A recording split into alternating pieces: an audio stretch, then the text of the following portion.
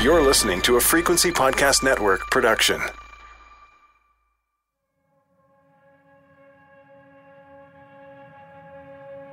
Come roam with me the unsettled forest through, where scene sublime shall meet your wandering view. The settler's farm with blazing fires o'erspread, the hunter's cabin and the Indian shed, the log-built hamlet deep in wilds embraced, the awful silence of the unpeopled waste. These few lines of poetry serve as the opening to The Belladoon Mysteries, an o'er-true story, written by Neil T. MacDonald and published around 1870. It tells the story of the author's father, John MacDonald, and his family's struggle with a malevolent supernatural force starting in the year 1829. Since its publication, it has become a classic Canadian legend shared countless times in newspaper articles, magazines, and in various collections of folklore and ghost stories in print and online. No matter who's telling the story, the climax and resolution are always the same. Thanks to a clairvoyant teenage girl, John learns that a neighbor is the cause of his family's troubles. It's revealed that the neighbor, who lives on the edge of a swamp in a long, low log house, is actually an evil witch. She hides in plain sight while visiting their farm by taking the form of a strange, black-headed goose. Following the clairvoyant girl's instructions, John crafts a single silver bullet, locates the goose, and shoots it, injuring one of its wings. John then hurries alone to the old woman's property and finds her on the porch, muttering to herself and nursing a broken arm. The curse of the Baldoon Witch is broken, and the MacDonald family live happily ever after. At least, that's what the legend tells us. But a quick study of both historical and modern accounts reveals that the tale of the Baldoon Witch and black-headed goose is just one explanation among many. And the lore behind the legend is far more complex than one might expect.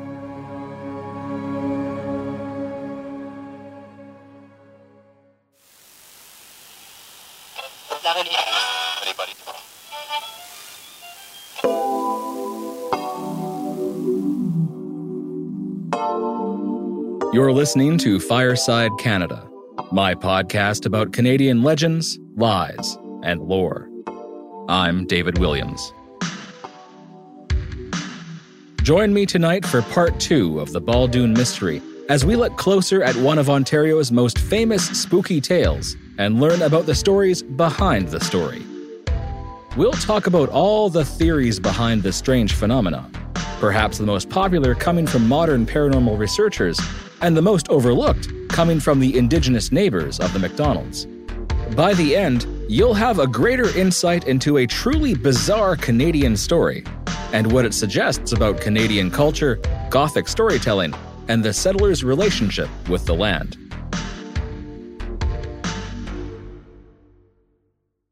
The Baldoon Mystery is a strange bit of folklore.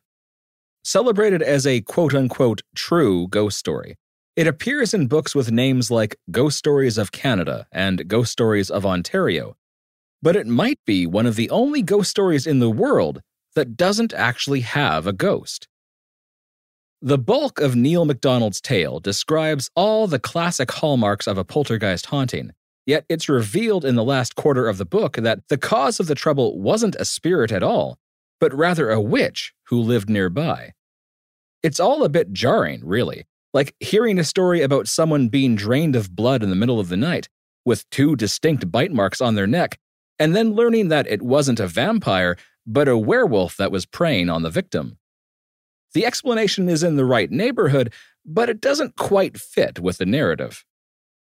And maybe that's why the story is still known today as the Baldoon Mystery and not the Baldoon Witch, as if people can't quite bring themselves to accept the explanation. Maybe the mystery was never actually solved. Though Neil MacDonald's book tells us his own father forged a silver bullet, shot a black-headed goose, and thwarted a local witch who was intent on stealing his land, it's very likely that none of that is true. It's far more likely that those details were either a bit of family legend in the MacDonald household or simply fabricated by the author a full 40 years after the incident to get some closure and undoubtedly make a little money on the side by selling a book. There's probably a reason why MacDonald's original title, The Belladune Mysteries: An Over-True Story, was later exchanged for something more in line with the fiction of the time from authors like Robert Chambers and Algernon Blackwood, becoming The Baldoon Mystery: Weird and Startling. All this is to say that if a movie was made about the Baldoon Mystery today, the marketing would tell us it was inspired by true events or based on a true story. You would be left to decide for yourself which part of the tale was true and which part was added to simply tell a good story. And that question is the perfect place to start. After all, everyone asks the same question when they hear the story for the first time. Is any of it true? Well, let's find out. Part 1. Strange but True Events. So, is the Baldoon Mystery a true story? The answer is yes, to a point. Something unexplained did indeed happen to the MacDonald family in 1829. A recently uncovered newspaper article tells of a, quote, weird and malicious ghost that sent the good people of a Scottish settlement into great consternation, end quote. It describes the various fires, the destruction of John MacDonald's house, the noises, which it calls dreadfully superhuman, and the mysterious slugs of lead. It also adds a rather dramatic and demonic element not found in Neil MacDonald's book. Quote, having retired into a room with the doors and windows closed, the noises continued, the candles burnt blue, there were strange appearances in the embers, and everyone distinctly perceived a slight smell of burning brimstone, end quote. The article doesn't mention anything about a girl with second sight, a swamp witch, or a dark-headed goose, but that's not surprising. This newspaper was printed in November of 1829, and according to legend, the MacDonalds would not find relief for at least another 12 months. Understandably then, the article simply notes that the family has, quote, sent deputations in various directions to procure the attendance of a preacher, end quote. One such preacher was a man named Kakewa Kwanabe, English name Peter Jones, an Ojibwe chief, Methodist minister, translator, and author from Burlington Heights, Upper Canada, now Ontario. In his book, History of the Ojibwe Indians, Jones mentions visiting what we can assume was the MacDonald farm after hearing rumors of various paranormal events. There will be more on him later. Now, some of you more attentive listeners might be asking, what about that poor school teacher from Michigan, Robert Barker? Legend tells us he tried to witch-proof the MacDonald home only to be arrested for his troubles. Was that true? Is there an official record of him? Well, I'm happy to report, and feel a bit terrible for his sake, that yes, a record of Mr. Barker's trial does exist. Now, it's almost certain that he had only the best of intentions when he knocked on the door and offered to help the MacDonalds with their problematic spirit. But unfortunately, according to 2 eyewitnesses, Barker's melancholy demeanor and strange ways were enough to convince the locals that he was a charlatan, and that he was either behind the whole thing or simply trying to take advantage of a desperate family. The story goes he was eventually arrested and charged with pretending to practice witchcraft, and it seems that he was indeed held for 6 months awaiting trial. According to John Robert Colombo's book, Mysteries of Ontario, Barker's trial finally took place on April 14, 1830, in an area that's now part of Windsor, Ontario. The jury found poor Mr. Barker guilty, and the magistrate sentenced him to 1 year of prison. Along with prison time, his punishment required that he be pilloried on the last day of each quarter. That's where they lock your head and arms in a wooden frame and let the townsfolk throw things at you. Fortunately for Mr. Barker, the magistrate allowed him to appeal. Less than 1 month later, the harried schoolteacher was pardoned and allowed to return home to Michigan. One final piece of evidence that something of historic note actually occurred on the Baldoon farm comes in the form of 26 individual testimonies found in the back of Neil MacDonald's book. These testimonies support much of what he claims, from unexplained onslaughts of flying rocks and lead shot, to floating objects, to mysterious ghostly fires that would eventually turn the MacDonald home into charred rubble. It is odd, however, that few of these eyewitness accounts go beyond the quote-unquote mysteries themselves. Reading these testimonies, it seems that everyone agrees that something mysterious and possibly supernatural occurred in 1829, but not everyone agrees about the cause of the conflict or its resolution. Perhaps the most compelling statement is that of L. A. McDougall, the neighbor who came to the aid of the MacDonald women when the paranormal events first occurred. His is the longest and most detailed of the 26 accounts, and much of his story seems to have directly influenced Neil MacDonald's narrative. It is strange, however, that McDougall doesn't say a word about silver bullets, strange geese, witches, or teenage girls. In fact, many of the witness testimonies, placed at the back of the book to lend some credence to the legend, fail to mention these key elements of the story. Why is that? Well, McDougall gives us some insight here as well. In 1894, 24 years after MacDonald published his book, and a lifetime after the event, a reporter from the Toronto Globe tracked down Mr. McDougall and asked him what he thought about Neil MacDonald's book. To quote McDougall, "Most of it was lies anyhow." Now, that doesn't mean McDougall was calling the whole thing a sham. Even at the ripe old age of 84, he still recalled the stones inexplicably flying through the windows. It seems that, according to McDougall, the lies were all of the details and explanations provided at the end of the story: the psychic girl, the goose, and the witch. In actuality, McDougall said, quote, "It ended as suddenly as it began. They simply stopped themselves, and it became like any other house after a year of excitement." End quote.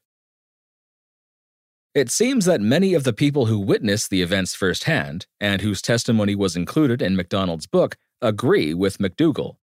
They make no mention of a witch or a dark-headed goose at all.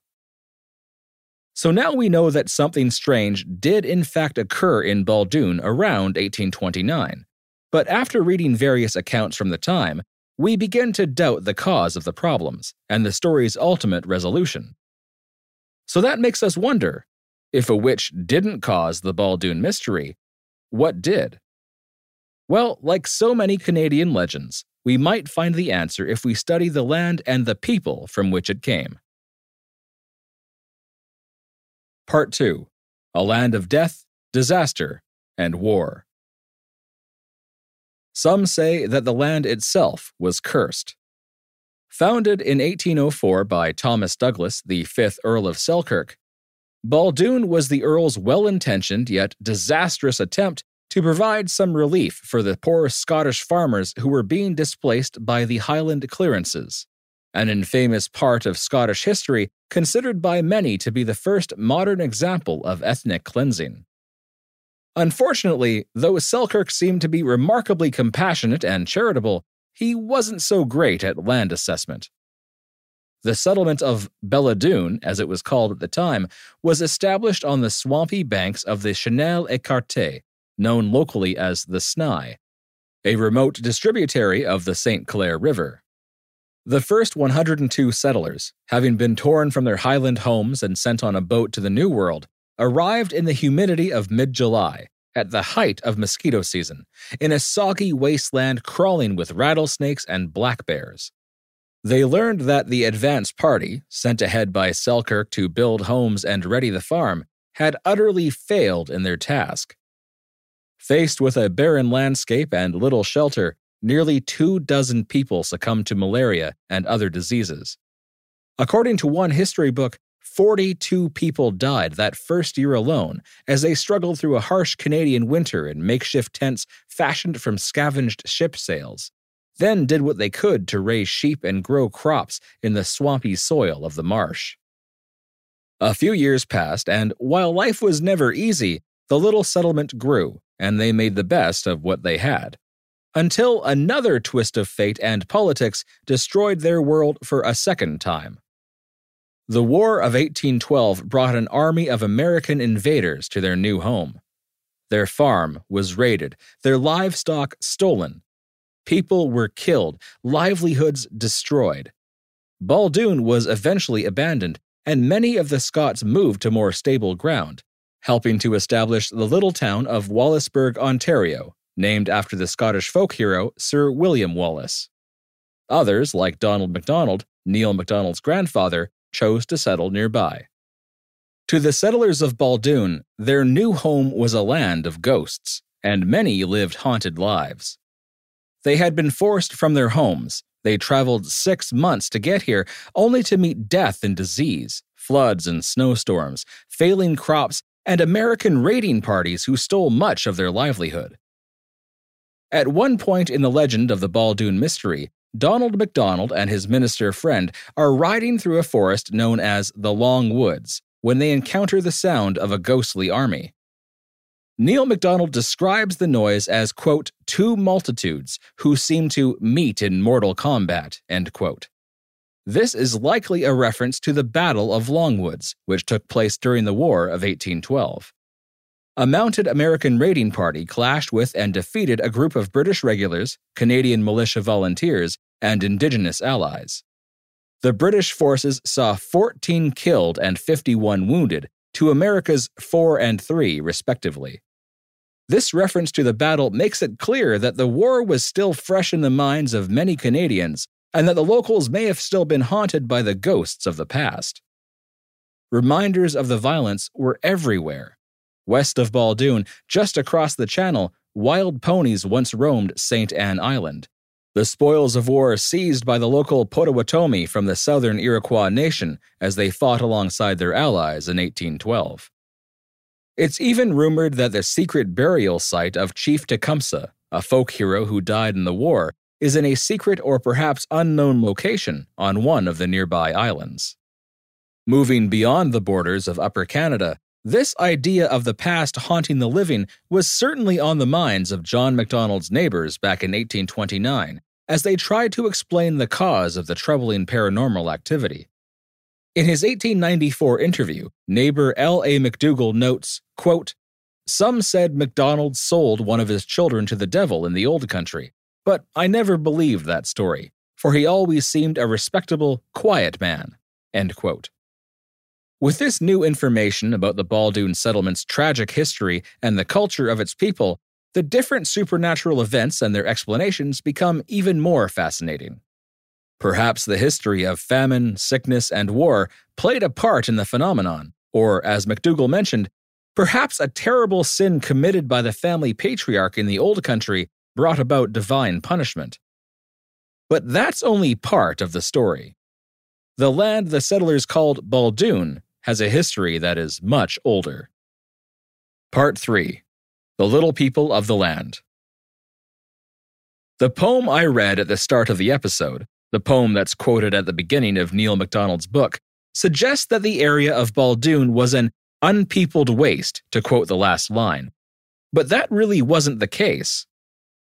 Archaeological evidence shows that neighboring Walpole Island has been populated for at least 6,000 years, and local historians seem pretty sure that an indigenous burial ground was located somewhere near the MacDonald farm.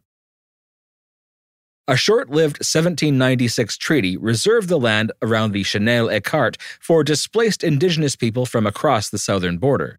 But that treaty was simply ignored a few years later when the land was reclaimed and sold off, and the settlement of Baldoon was born. But from what I can tell, the Baldoon settlers didn't actively displace a particular population of indigenous people who were living in that exact spot, unlike other darker chapters of Canadian history. This was a land of rattlesnakes and bears, after all, but there was, at least, already a presence of some kind. According to some, that presence may have been both natural and supernatural in origin. Peter Jones, the Ojibwe chief, minister, and author I mentioned earlier, was on a missionary tour to Walpole Island at the same time that the Baldoon Mystery was taking place. Like many others, he had heard about the strange events, and he asked the local chief for his thoughts on the matter. Jones writes, quote, he replied, "Oh, I know all about that. The place on which the white man's house now stands was the former residence of the Mamegwesiwug, or fairies. Our forefathers used to see them on the bank of the river. When the white man came and pitched his wigwam on the spot where they lived, they were moved back to the poplar grove, where they have been living for several years. Last spring, this white man went and cleared and burnt this grove, and the fairies have again been obliged to remove. Their patience and forbearance were now exhausted. They felt indignant at such treatment and were venting their vengeance at the white man by destroying his property. The old chief uttered these words as if he fully believed in the existence of these imaginary beings and in their power to harm those who dared to disturb their habitations." End quote. Now let's stop for a second to make an important note for the future. Before engaging in any kind of landscaping, one should always check for signs of Memegwesiwug. Apparently, failure to do so could cause these vengeful creatures to burn your house to the ground and otherwise make your life a living nightmare. But what are they exactly? Well, Jones calls them fairies, but these little creatures don't have much in common with Tinkerbell.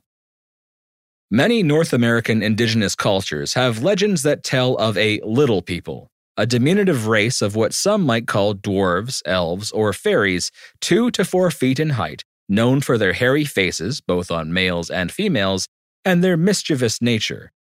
They tend to keep to themselves, but are known to occasionally play pranks on humans living nearby. They have many names: Pukwudgie, Kenotila, Manigishi, and, to the Anishinaabeg, Memegwesi, a word that, according to Jones, means hidden or covered being. Some say these magical spirits can only be seen by children or the very wise, and only when they want to be seen. They can bring luck or skill to those who give them gifts or treat them nicely, but they can also be a vindictive menace if they feel they have not been shown the proper respect. Peter Jones also tells us that they have a particular penchant for firearms and ammunition. They've been caught stealing powder and shot from hunters, and can often be heard gleefully firing their stolen rifles far off in the forest or across the river. If we're looking for a creature or spirit who could fire bullets through windows and manipulate household objects without being seen, well, they certainly fit the bill. So maybe the Walpole Island chief was right. Maybe the MacDonald family, unfamiliar with the land and its lore, inadvertently angered ancient local spirits by destroying part of the environment, and were now suffering the repercussions. In fact, 2 of Neil MacDonald's 26 corroborating statements found in the back of his book are attributed to indigenous people, Solomon Partarsung and Rerenasawa. Both men attribute the cause of the Baldoon mystery to what they called, quote, wild Indians, end quote, who apparently lived on a prairie south of the farm and coveted John MacDonald's land. But it's unclear what the term wild Indians actually means. In his statement, Solomon Partarsung notes, quote, "What you call witchcraft, we call wild Indians. They have their abode in a small prairie on the same farm, but could not be seen at any time," end quote. That certainly sounds like a reference to the Memegwesiwug and their ability to hide themselves from others. Rerenasawa is a little more esoteric, stating of the culprits, quote, "We were aware of their doings and tried to tell him, MacDonald, what we knew about them, but we could not understand each other's language," end quote. Language differences certainly would have been a formidable obstacle for the Baldoon settlers to overcome, but cultural differences would have also come into play. When struggling to come up with an answer for the strange, unexplainable things that were happening all around them, it would have been a leap for the MacDonalds, or indeed any settler, to accept that little, invisible, furry-faced gun enthusiasts were involved. Certainly, Scotland has more than its share of fairy lore, and a lot of comparisons can be drawn between European fairies and Memegwesiwug, but in 1829, among a large group of poorly educated Christian folk, witchcraft may have been at the top of their list of explanations. For the people of Baldoon, a belief in witches and witchcraft was a part of their culture. From the mid-14th to the mid-17th centuries, thousands of Scots, mostly women, were found guilty of witchcraft and murdered, usually by strangulation, before being burned. The last trial in Scotland was held in 1727, barely 100 years before the events at Baldoon. That belief in folk magic and witches persisted, especially in the Scottish Highlands and Islands, the birthplace of Baldoon's first settlers. I think that, because of this, the explanation offered by the local indigenous people was, and has remained, largely ignored. Which is a shame, because the explanation offers a compelling and suitable reason for both the Baldoon mystery and other similar cases that have occurred throughout the United States and Canada. Divine punishment for human trafficking. A malevolent swamp witch. Angered spirits of the land seeking retribution. All of these theories provide excellent insight into how the people of the mid-19th century thought about the supernatural. But for many modern readers and researchers, the cause of the Baldoon mystery is obvious. Forget the curses, magic, witches, and fairies, they say. The MacDonalds were clearly victims of a poltergeist. Part 4. They're here. The Baldoon mystery has all the staples of a classic poltergeist haunting. The ghostly noises, the moving objects, the seemingly intelligent, playful nature of the activities, even the fires. Plus, there's the fact that Baldoon could have been founded on, or very close to, an ancient indigenous burial ground. But the most intriguing element might be the presence of a young girl. Opinion is still split on exactly what, if anything, a poltergeist actually is. Among believers, some say it's a particularly mischievous and noisy ghost with a talent for throwing things. Some think it's not a spirit, but rather some kind of intelligent but unseen force, while others maintain it's a manifestation of a person's latent psychic or telekinetic ability. Dr. A.R.G. Owen, mathematician, author, psychical researcher, and skeptic of witchcraft, magic, and sorcery, puts it this way, quote, "Having cast witches, demons, and elves out of our intellectual scheme of things, there are only two admissible theories, the psychological and the mediumistic," end quote. In either case, Owen says, activities like those seen in the Baldoon mystery tend to center around a person rather than a place, and that person serves as a short-term lightning rod for paranormal activity. Poltergeist activity and the presence of an adolescent, usually a female, are closely associated in paranormal research. The historian, broadcaster, and hobbyist paranormal researcher R.S. Lambert was one of the first to make that connection with the Baldoon mystery. In his book, Exploring the Supernatural, the Weird in Canadian Folklore, Lambert compares the events on the MacDonald farm with other similar cases across the globe, and notes that an adolescent is usually present in what he calls poltergeist infestations. He quotes famous paranormal researcher and personal friend Harry Price. "There must be something, either psychological or physiological, in a young girl's organism that turns her into a girl witch or poltergeist attractor." Lambert goes on to declare that the idea of a witch being the cause of the Baldoon mystery is, quote, "far-fetched and even ridiculous," end quote. He argues instead that the force behind the Baldoon mystery was undoubtedly a poltergeist, and that the catalyst was an adolescent girl who lived on the MacDonald farm. The name of Jane MacDonald is only mentioned once in the entirety of Neil MacDonald's book, and she doesn't even make it into the main narrative. Instead, she appears very briefly in one of the 26 entries in the book's appendix. Neighbor L.A. McDougall mentions in passing, quote, "a young girl who had been brought up in the family," end quote. She was likely one of the women who encountered the falling poles in the barn, and later, the lead shot and river stones that flew through the windows of the farmhouse. Despite her marginal presence in the story, Lambert was convinced that Jane was the key, writing, quote, "everything points to the conclusion that Jane MacDonald was in some way connected with the manifestations," end quote. Was Jane the unknowing attractant of a mischievous spirit, or perhaps in possession of an undiscovered telekinetic power? Using the modern lens of paranormal research and parapsychology, it certainly seems plausible. Of course, a modern perspective also brings one more theory: that the Baldoon mystery wasn't supernatural at all. Part 5. Party Poopers. A big part of what makes these kinds of stories so much fun is speculating about the supernatural, but I would be remiss if I didn't mention the less exciting explanations. While we're on the topic of poltergeists, it's important to mention that a large number of skeptical investigators, psychical researchers, and other experts have claimed that most, if not all, poltergeist cases are the result of human mischief makers, the delusions of those affected, and the exaggeration of credulous witnesses. As far back as 1897, researcher Frank Podmore proposed something called the naughty little girl theory. In his book, Studies in Psychical Research, Podmore suggests that poltergeist activity is not the result of a mischievous spirit or an uncontrolled telekinetic mind. Rather, it is the outbursts of a child, often a young girl, who is ill, neurotic, deeply unhappy, or simply bored. Frank Mann, an historian from nearby Wallaceburg, Ontario, offers another explanation. His theory fits the traditional narrative of a rival neighbor, plus the destruction of a piece of land and the subsequent indigenous retribution, but the cause is much more mundane than magical.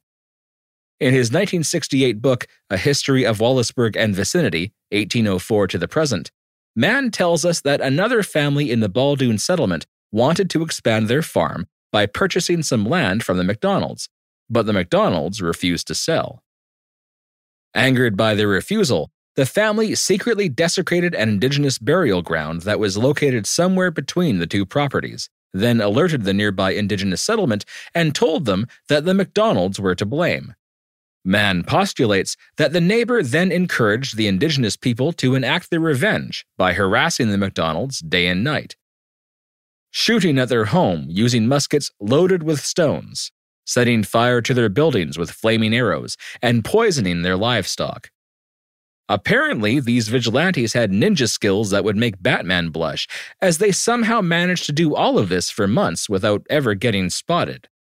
The story goes that, eventually, word of the mysterious attack spread, attention grew, and the rival family became concerned that their scheme would soon be discovered. They asked the indigenous group to stop their assault, then personally invented the story of the witch and dark-headed goose. Suddenly, a local legend was born, and the rest is history. To skeptics looking for answers beyond witches, fairies, and ghosts, this version of events is certainly plausible, and there is evidence that the MacDonalds had a centuries-old rival with another family back in Scotland. According to historic records, both clans arrived in Canada on the same ship, and the bad blood of the old world was carried to the new. But as compelling as all this is, it still leaves us with a number of questions, like why didn't anyone ever catch a glimpse of angry people firing rock-filled muskets and flaming arrows at the house? And how do we account for the dancing firearms, floating kettles, and dog-chasing ladles? If we're to take the various paranormal events at face value, it's exceptionally hard to write them off as hoaxes or misunderstandings. They're just too weird to fully explain. So now I've talked at length about all the things that could have been behind the Baldoon mystery, and it's clear that the traditional culprit, the vindictive swamp witch, is in all likelihood not a part of the original legend. We've reviewed evidence that Neil MacDonald likely added that detail much later with his book. As we learned, few of the supporting testimonies even mention witchcraft, let alone an epic showdown between man and goose. In fact, the MacDonald's neighbor who is mentioned by name in the story calls most of that story lies. So let's talk about that. Now that we've discovered at length the potential causes of the Baldoon mystery, what about the resolution? If the dark-headed goose and witch were lies, to use McDougall's word, what about the clairvoyant girl and her father from Long Point? Did they help? If there was no black-headed goose or old woman in a long, low log house, how did the mystery end?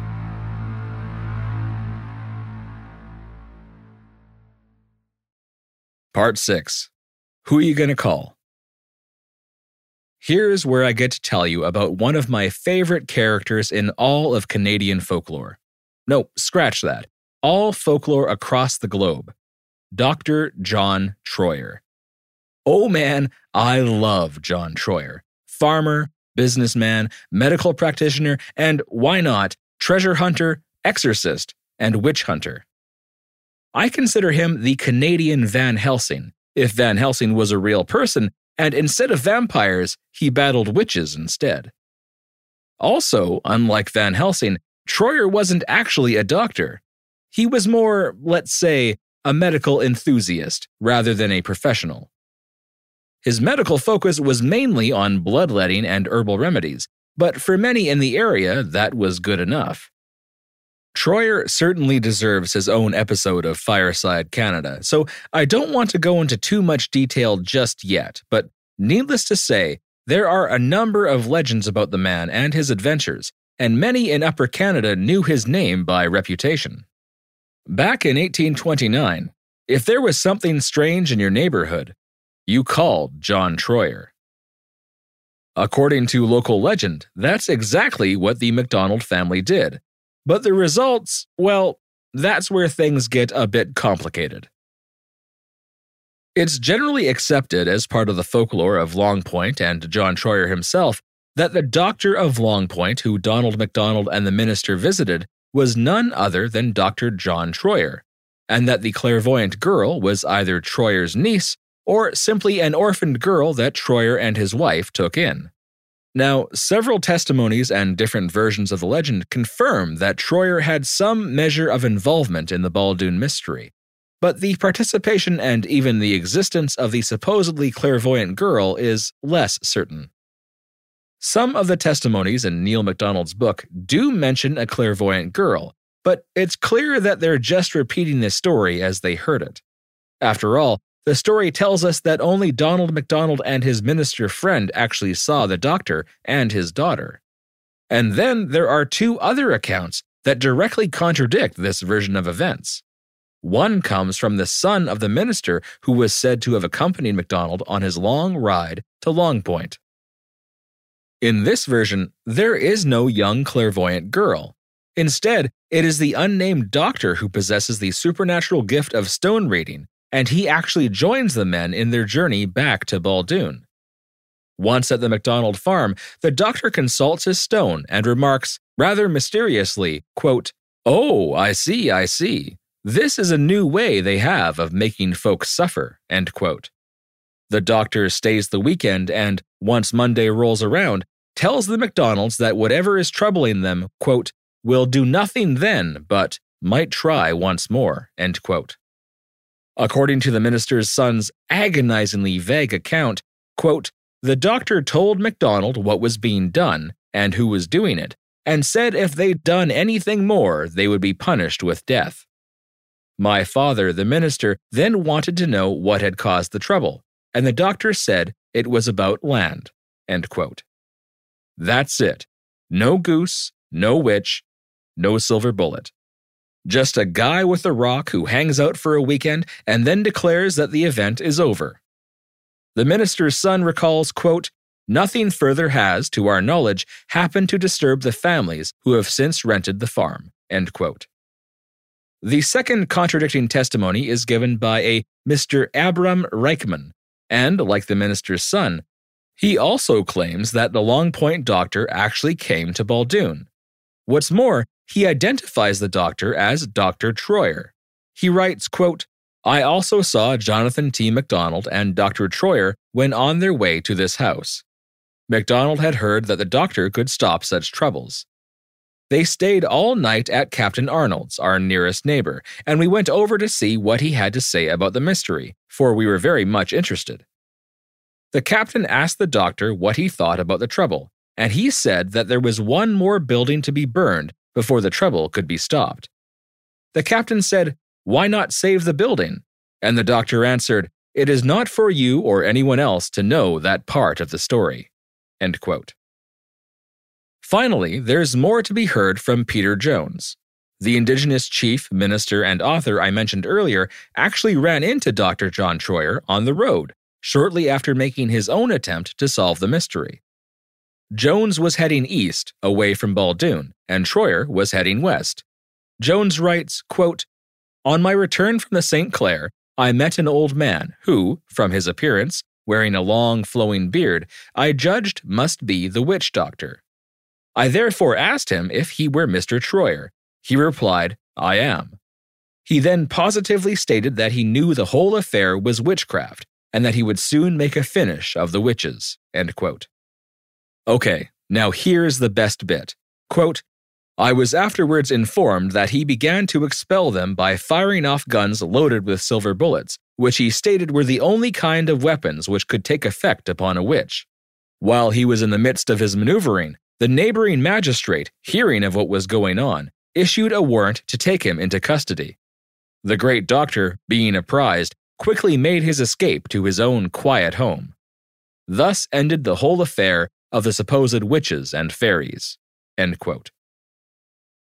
Did you get that? If we combine all three of these accounts, we get something amazing. John Troyer, witch hunter extraordinaire, shows up at the MacDonald farm with a magic rock, silver bullets, and guns a-blazing. He causes so much commotion that it alerts the authorities. Then he runs back home before the cops can nab him. Don't you just love this guy? Now, it's worth mentioning that Neil MacDonald's narrative doesn't name the mysterious doctor from Long Point or his daughter. Neither does the account of his old neighbor and likely biggest influence on the narrative, L.A. McDougall. Both men do mention the name Troyer, but they assign it to a Catholic priest who, they say, tried and failed to bring an end to the activities that plagued the MacDonald family. They call him Reverend Father Troyer of Longwoods, but that doesn't make much sense. John Troyer was a German Baptist and of Pennsylvania Dutch descent. He certainly wasn't Catholic, let alone a priest of the Catholic Church. Now, it could be that the Reverend was a different person entirely who just happened to have the same last name, but the addition of the words of Longwoods suggests that he is supposed to be the John Troyer of legend. So if that's the case, why would the story transform him into a priest? Well, the answer I've come up with is complicated. It involves history, culture, and family tradition, and is part of the answer to an even bigger question. Part 7. Toil and Trouble. The Baldoon mystery has all the hallmarks of a classic haunting, either by a poltergeist or a demon or invisible fairy folk. The witch almost feels tacked on. She's not even mentioned in several accounts from the time, and yet the imagery of the goose and the old woman living near the swamp are now essential parts of the legend. This is primarily due to Neil MacDonald's book, the definitive version of the events, despite the fact that other accounts at the time made no mention of any sort of witch or witchcraft. So let's assume for a moment that MacDonald's neighbor was right, that his book was mostly lies, and that there was no witch. Why would Neil MacDonald say that there was? Well, one reason could be that, by the time he wrote his book, the Baldoon mystery was well known among the local population, and already closely associated with witchcraft. If that's the case, that association is probably due to John Troyer, or at least Troyer's reputation. Considering the various accounts, it's almost certain that the famous witch hunter was involved in some capacity. It's certainly established now in folklore. In fact, Troyer's role in the Baldoon mystery is his best remembered legend. Maybe Troyer and his family did provide the oracular insight that led to the foiling of the Swamp Witch. Maybe, through some ancient art, he personally put an end to the haunting. Or maybe he simply showed up one day laden with silver bullets and feeling a bit trigger-happy. Either way, his reputation would have colored how the locals perceived the events, and thus swayed their conclusions towards witchcraft. It must have been a witch. Why else would a famous witch hunter get involved? If this were indeed the case, it would make sense for Neil MacDonald to keep his written account consistent with the oral legend. The people expected a witch, so he gave them one. It's also more than likely that Neil MacDonald was simply repeating a family story, no doubt told to him countless times growing up. It's true that some of the statements in the appendix of his book contradict key elements like the clairvoyant teenager, the goose, and the witch, but many others confirm it, so it's unlikely that the entire story was pure fiction from his imagination. Then there's also the fact that The Curse of a Swamp Witch just makes for a great story. If something similar were to happen to your family, what would make for a better narrative? Here is option 1. A terrible supernatural activity plagued your family, objects moved around the room, your crops and animals died, your home burned to the ground. But it all suddenly stopped a year or so later without any hint of explanation.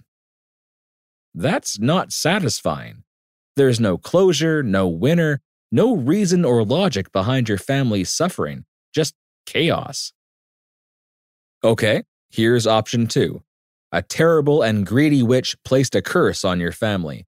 They bravely faced the evil head-on, never giving up hope. Eventually, they learned the cause of the curse, fashioned a righteous weapon, and with it, smote the witch and brought an end to her evil. Now that's more like it. In the true spirit of late 19th century colonial romance comes a classic tale of noble pioneers overcoming adversity and conquering the misfortunes of a wild, untamed land where witches and rattlesnakes roam free. There's one last thing to consider, and it speaks to that earlier question I brought up as to why John Troyer was reframed as a failed Catholic priest. If Neil MacDonald's narrative of the Baldoon mystery is indeed a retelling of a MacDonald family legend, that might explain why Troyer's role was either shifted to make him seem ineffective or was removed completely. Some locals might have considered the Baldoon mystery one of the greatest John Troyer legends, but for the MacDonalds, it was their story. They lived it, they suffered from it, and they weren't about to let some long-bearded weirdo take it from them. If there was going to be a hero, it was going to be John MacDonald, the young father who, by all accounts, was a good man and saw his family through whatever mysterious suffering they were forced to endure. Sure, Troyer, or later the daughter of a nameless doctor, might have told them about the cause of their troubles, but in their story, a MacDonald risked life and limb to gain this information. A MacDonald forged the silver bullet. A MacDonald pulled the trigger, and a MacDonald defeated the evil that plagued the family. In this way, the details of the story don't matter. Neil MacDonald's book is a veritable parade of Gothic elements. There are ghosts and phantom soldiers, disembodied voices in spooky woods, a buried cursed object, defeated religious leaders, mysterious fires, a shape-shifting witch, even a black dog makes an appearance. But it's all in service to a greater story. Professor Cynthia Sugars of the University of Ottawa has suggested that Canadian writers in the 19th century used Gothic forms as a way of finding a comfortable habitat in an overwhelming, engulfing, and alien landscape, an unpeopled waste, as MacDonald alludes in the opening of his book. For its author, perhaps, the Baldoon mystery is less about strange paranormal events and more about one family's resilience in the face of adversity.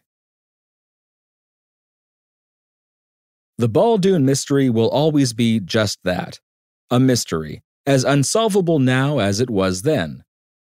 And that's what makes this legend so much fun. Whatever we believe to be the answer, it makes for a great story, and one that speaks to its environment and its surrounding cultures. In an essay on the subject, anthropologist Lisa Phillips and political scientist Alan McDougall observe that the legend, quote, has been transformed over time to fit the contemporary social context, end quote. From demons to indigenous spirits, to old-world witchcraft, to ghosts, and then finally to modern parapsychology, the legend has carried them all. In some ways, the story of the Baldoon mystery is the story of the Baldoon settlement. On one hand, it's the story of a people's resilience and determination, and of their ability to persevere and overcome the challenges of an unfamiliar land, the classic tale of the pioneer's struggle.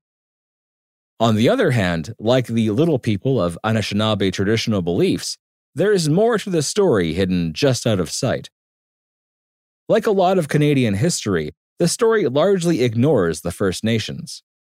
Phillips and McDougall go so far as to say that it has, quote, erased First Nations' connection to the land and its supernatural inhabitants, end quote, in favor of, quote, stories of pioneer fortitude, or alternatively, of historical paranormal activity to encourage the tourist trade, end quote. The work of people like Phillips and McDougall are bringing the area's first residents, both human and supernatural, back into the picture, and thus creating a new narrative for the age of truth and reconciliation. With this new perspective, the Baldoon Mystery is a metaphor for European encroachment on indigenous land, and the torment the MacDonalds face is the resistance of those who originally called that land home. It just might be another example of the myth transforming to fit a contemporary social context. Today, the Baldoon Witch and the Dark-Headed Goose are still going strong. The Selkirk History Fair, held annually just outside of Wallaceburg, celebrates the 1804 arrival of the Baldoon settlers, and has included reenactors dressed as the Witch of Legend, as well as young Jane MacDonald. Together, they hint that it was Jane's pyromaniacal tendencies and love of mischief that caused all the commotion back in 1829. There's a Black Goose Grill that sits along the Snai River in Wallaceburg. Apparently, they have a great buffet, and a Black Goose statue, dedicated in 2004 as part of the region's bicentennial, that stands proudly in a nearby park. When an old house, widely and wrongly believed to be the last of the MacDonald buildings, burnt to the ground in 1930, the Baldoon curse was blamed. And, of course, the tale of the Baldoon Mystery is still told in articles, YouTube videos, blog entries, podcasts, and books, in much the same way it appeared when it was first printed back in 1870. As a ghost story, the Baldoon Mystery is one of Canada's best. It has all the familiar beats of a poltergeist haunting combined with the drama of a family feud and the plot twist of a shape-shifting witch. It also has a great payoff, with a happy ending more reminiscent of an heroic epic than a ghost story. Our hero ventures into a dark and foreboding wilderness, gains knowledge from a wise oracle, then returns home with that knowledge to forge a holy weapon and destroy an evil that stalks the land.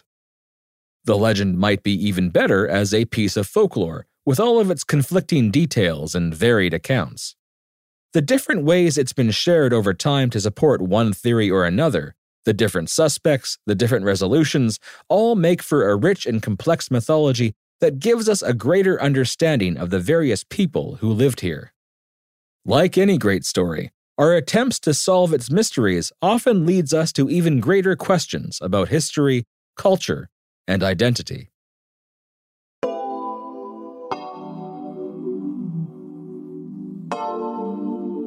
That's it for this episode. Thank you so much for listening, and for joining me in becoming part of a Canadian folk tradition. Now that you know the story, share it. And remember, if you're doing a little landscaping, be sure to give the Memikwesiwag their due. You don't want to get on their bad side. Fireside Canada is written and recorded by me, David Williams. Sound design and mixing is by Ryan Clark. If you enjoyed this episode, please consider giving this podcast a positive review. If you want to help even further, you can support me through my website. Every little bit helps to keep the fire burning and the Library of Legends growing. Learn more at firesidecanada.ca.